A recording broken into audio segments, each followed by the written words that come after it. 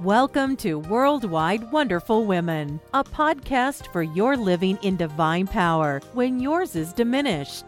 A podcast where encouragers receive encouragement. We understand these are hard times. You may find that it is becoming more of a challenge for you to remain strong as you give of yourself continuously. That's why this is the place to join other women globally who face the same challenges as you. So join us regularly to receive biblical insight, not to faint, but to stand strong. This is the podcast to be rejuvenated and revitalized.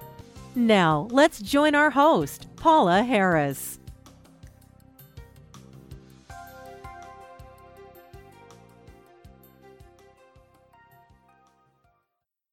Greetings.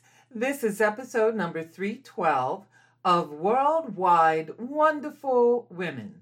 And the title of this episode is Blessings from the Psalms, Part 2. This month, I'm giving an overview and individual insight for some of the Psalms. Please be sure to check out last week's podcast where I gave an overview of the entire book of Psalms. The information I gave will be good for you to know. This week, I will give an intro to one of the Psalms and then read it for your enjoyment. Remember, these were actual songs or hymns that were sung by the Israelites before God. I shared last week the variety of Psalms that are included in this book. Just like we have a variety of songs sung in our churches, they had a variety as well for different occasions and celebrations. In 1 Samuel 16:23, we read how David soothed Saul's soul through music. This is what it says. Whenever the Spirit from God came on Saul, David would take up his lorry and play. Then relief would come to Saul. He would feel better, and the evil spirit would leave him. I'm trusting that you too are going to be blessed by these songs, written to rejoice your heart and to lift up your soul before our mighty God. Today, we will look at Psalm 119. Psalm 119 is an acrostic psalm. Psalms that follow an acrostic pattern begin each line with a consecutive letter of the Hebrew alphabet. Since the Hebrew alphabet contains 22 letters, psalms written with this structure demonstrate great skill on the part of the psalmist. Psalm 119 is perhaps the most recognizable acrostic psalm. This has been called the golden alphabet of the Bible. The reason is because it's divided into 22 sections, one for each letter of the Hebrew alphabet. Each section has 8 verses, and every verse in the section begins with the corresponding Hebrew letter. So verses 1 through 8 begin with the first Hebrew letter. Verses 9 to 16 each begin with the second letter, and so on. The psalmist who produced it probably chose this form to help others to memorize or meditate on this psalm. The acrostic in Psalm 119 seems to represent responding to Yahweh and His Word. So you might say the theme could be a psalm dedicated to the praise of God's Word. This is the longest and most elaborate of the alphabetical psalms. Although Psalm 119 is lengthy, it's not tiresome. And why? Because its subject is the Word of God, and is more worthy of its 176 verses. The Word of God is central, as we all know, to the life of all of God's people. Again, the psalm is arranged in 22 stanzas corresponding to the 22 letters of the Hebrew alphabet. In our English Bibles, depending on your translation, you'll see a word supplied on top of each stanza, and that's the name of the Hebrew letter. We have no indication of who wrote Psalm 119 or in what circumstances because the psalm doesn't have a title. Some believe because of its tone of writing that it could have been David, and even one source stated that it could have been written during the time of the Babylonian captivity. But honestly, we really are not sure. The psalm is largely a collection of prayers and meditation on the Word of God.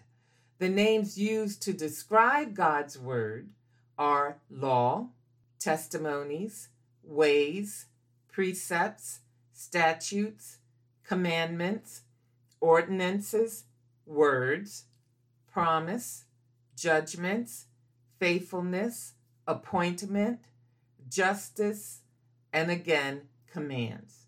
These are all different terms that you'll see throughout this psalm. And the psalm uses the full meaning of all these words as it elaborates on the application of the law of God to both daily living and to the Israelites' destiny. The law was never considered a curse. It was always viewed as a gift from God. And so the psalmist cannot stop praising God for his mercy and goodness in providing his people instructions for living. In this psalm, the psalmist mentions many problems and situations that may be encountered in life. He speaks of the temptations of youth, of materialism, of enduring scorn and contempt, grief, and even slander. The psalmist was persecuted by men of rank and authority who ridiculed his beliefs, seeking to put him to shame and make him give up his faith. What was his response in all these situations? His response was to turn to the Word of God. He strengthened himself by meditating on the Word of God, which to him was his comfort, his possession, his rule of life, his resource for strength, all of which drove him to desire the Word of God even more. The psalmist often spoke of several responses he had towards God and his Word, such things as delight, love, obey, meditate, and rejoice. He also wrote that he wanted God and his Word to renew him and preserve him, and several times the psalmist referred to himself as God's servant. We too face similar challenges and should show the same response. God's Word should be our source of strength, comfort, joy, hope, and salvation. God's Word stands forever, providing light and guidance through all of our lives. So God's Word is foundational if we're going to live for God and give Him glory. This psalm reminds us that the Word of God is powerful. Whether we are preaching it or listening to it, it speaks to us because it is God's Word and expresses His mind and His will. So we are all called to love it and express our trust in God by loving His Word. Please, when you get a moment, read Psalm 119 in the quietness of your home. At this time, I'm only going to read certain sections of it, and may even these sections nourish your soul. Here we are, Psalm 119. I'm going to read verses 9 to 16. How can a young man cleanse his way? By taking heed according to your word. With my whole heart I have sought you. Oh, let me not wander from your commandments. Your word I have hidden in my heart, that I might not sin against you. Blessed are you, O Lord. Teach me your statutes. With my lips I have declared all the judgments of your mouth. I have rejoiced in the way of your testimonies, as much as in all riches. I will meditate on your precepts and contemplate your ways. I will delight myself in your statutes. I will not forget your words. And then verses 89 to 96. Forever, O Lord, your word is settled in heaven. Your faithfulness endures to all generations. You established the earth, and it abides. They continue this day according to your ordinances. For all are your servants. Unless your law had been my delight, I would have perished in my affliction. I will never forget your precepts, for by them you have given me life. I am yours. Save me, for I have sought your precepts. The wicked wait for me to destroy me, but I will consider your testimonies. I have seen the consumption of all perfection, but your commandment is exceedingly broad. Now verses 105 to 112. Your word is a lamp to my feet and a light to my path. I have sworn and confirmed that I will keep your righteous judgments.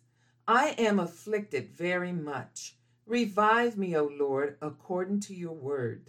Accept, I pray, the free will offerings of my mouth, O Lord, and teach me your judgments. My life is continually in your hand, yet I do not forget your law. The wicked have laid a snare for me, yet I have not strayed from your precepts. Your testimonies I have taken as an heritage forever, for they are the rejoicing of my heart. I have inclined my heart to perform your statutes forever to the very end. And then finally, verses 129 to 136. Your testimonies are wonderful, therefore my soul keeps them. The entrance of your words give light. It gives understanding to the simple. I opened my mouth and panted, for I longed for your commandments. Look upon me and be merciful to me, as your custom is toward those who love your name. Direct my steps by your word, and let no iniquity have dominion over me. Redeem me from the oppression of man, that I keep your precepts.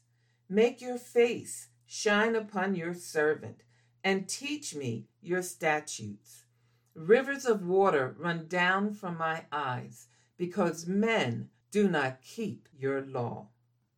I know that God's word does not return void. Therefore, let it accomplish its work in your life today. I trust it reminded you of the awesome power of his word for each one of us. May he be glorified for leaving this wonderful treasure to us. Now, until next week, smile. Jesus loves you. Thank you for listening to Worldwide Wonderful Women. We trust you enjoyed the program. Please take a moment to leave us a good rating and review on iTunes to help us continually encourage others around the globe. We also invite you to go to twmforjesus.org. That's TWM like in Mary, FORJESUS.org to download your free gift and see other resources to help you live in divine power. And don't forget to tell your friends. Until next time, be strong and of good courage.